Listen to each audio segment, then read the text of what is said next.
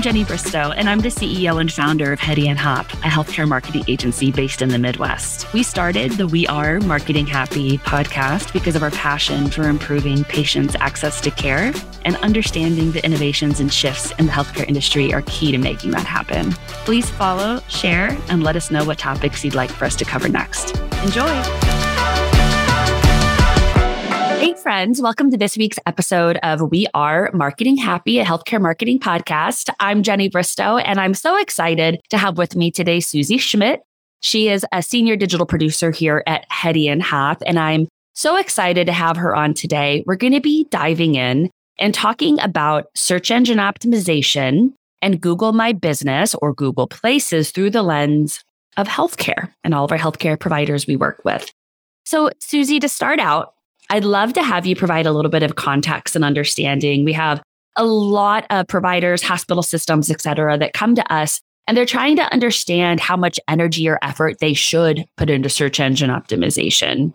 So can you give us some context about where it lies and kind of the value for patients that SEO provides? For sure. So SEO for healthcare provides a really unique opportunity because it lets providers meet their prospective patients where they're searching on the internet. So whether or not that's something that the provider would call that service, or it's something that might be a little mislabeled, it's a great way for everybody to get connected for providing the services they need. Yeah, let's talk about that phrase a little bit, whether it's something that is mislabeled. We had a client a couple of years ago, and they had a policy where within their hospital system, the department lead had to approve all website content changes that were pushed live. And I will never forget the head of cardiology being so mad that we were using the phrase heart health and heart doctor. He was so angry. He was like, that's not what it's called. It's cardiology. Well, maybe to you, doctor, but to an average patient, we have to really understand the keywords that they're using. So what process do you go through when we start working with a provider? And let's say they have a couple of specific service lines they want to promote. What's a process that you would go through to help them understand what patients are actually searching? So we always start with keyword research, which is where we start with the seed keywords that the provider gives us. And then from there, we find all of the other different versions and variations that the actual patients are searching. And a lot of times they are not what the doctors would describe them as. But it's really important because these are people who are searching for care and they're searching for what they know. And it's more prominent with patients who need care the most, since a lot of the communities that have less access to care, they also tend to have a lower level of health literacy. Yeah. So in a lot of situations, we need to meet them with what they're searching and serve them the proper results and kind of help educate them along the way. Yeah, that's an excellent point. I mean, one thing that we've worked with a lot of clients on, for example, is really understanding the difference between desktop optimization versus mobile optimization when it comes to site speed. And that's something I know we talk a lot about content whenever we're thinking about SEO, but site architecture changes are really where you and your team spend a lot of time. So let's talk about that a little bit. If you're thinking about, those most fragile communities, those that really need access to care, where should mobile optimization be as far as prioritization? Yeah, so another huge part of this is within Google My Business, because a lot of these people, one, they either don't have a computer, so they only have access to cell phones. And we're seeing a huge increase in zero-click conversions. So people who never leave the search engine results page. So they're seeing that listing, they're getting their information from that business listing, and they're making the call from there.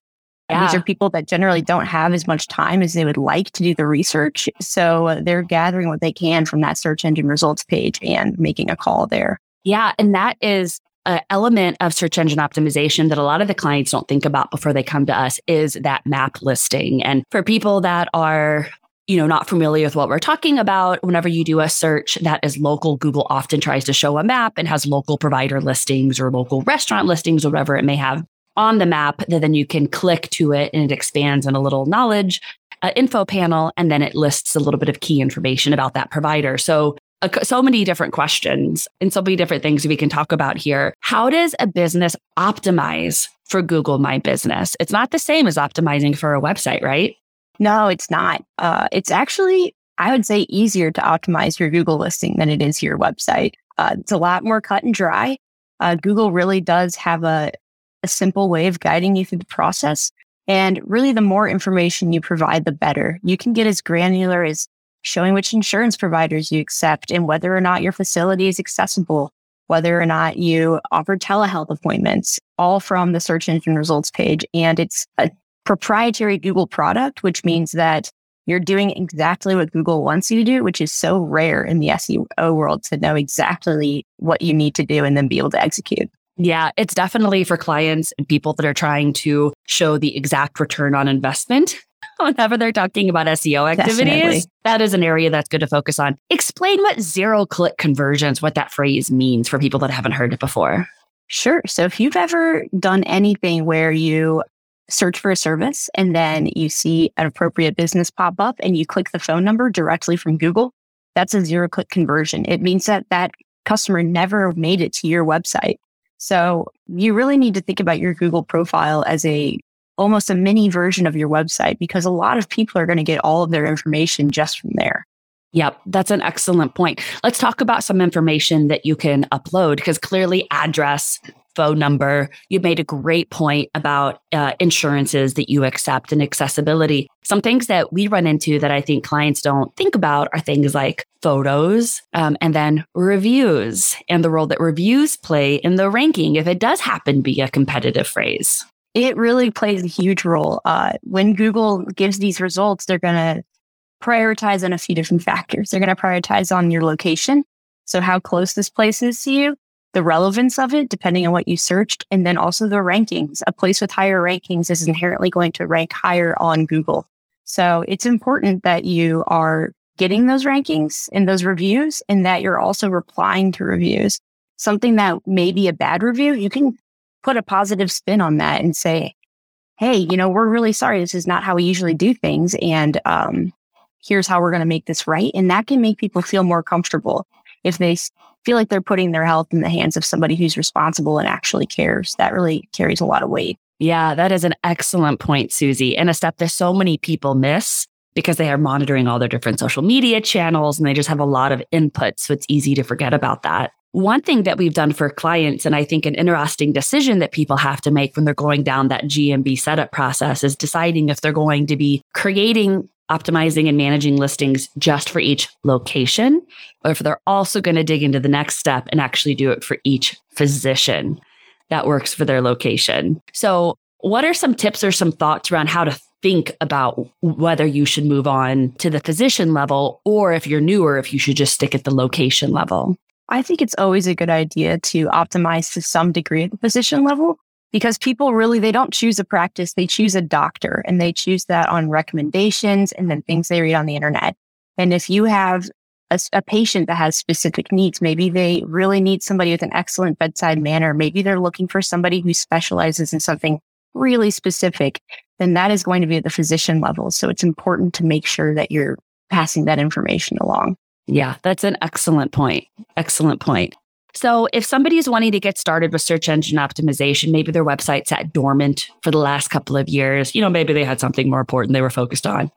If now they're ready to kind of like re-embark on the improvement of their rankings, would you recommend that they start at the organic search level as far as website optimizations or GMB? And how should they make that decision of budgeting prioritization?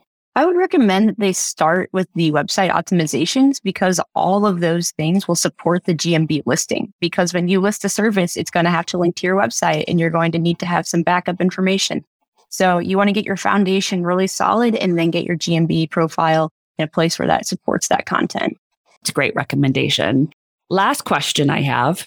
We have a lot of clients that kind of have to go through that decision of should they manage it either themselves or alongside their agency partner directly through the Google interface, or should I use a third-party tool to be able to manage it? At what point or how many locations do you think it makes sense to be able to start thinking about using a third-party tool? If you have more than 2 or 3 locations, or if you're operating in more than one market, I think it's important to start using a third-party tool. Otherwise, it is so easy to get bogged down, and you're going to save a lot of time if you just go ahead and use another tool to help you manage that. And you'll much more likely to not miss notifications whenever somebody does leave a review that you have an opportunity to respond to. Absolutely, which is so key. And you just want to make sure that you're continuing to post on GMB. You can do post to that. A lot of people don't realize that it is kind of a microsite with a mini social media aspect. So it is really important to keep that up to date, and you can manage that a lot more easily through third-party tools. You can schedule those posts out if you know that you have, hey, our flu shots will be available on X date. Go ahead and schedule a post out so you don't have to remember it. It's a great way to get things off your plate now and make sure they're still done later. Yeah, I love it. Perfect. Well, Susie, thank you so much for being on today and talking a little bit about this topic. We've had so many conversations about it with clients and folks, prospects over the last couple of weeks that I think it was good to just talk about it a little bit more in depth. So thank you so much for being on. And for listeners, please remember to subscribe and share and provide some feedback. Let us know what you'd like to hear about in an upcoming episode. Thanks for tuning in.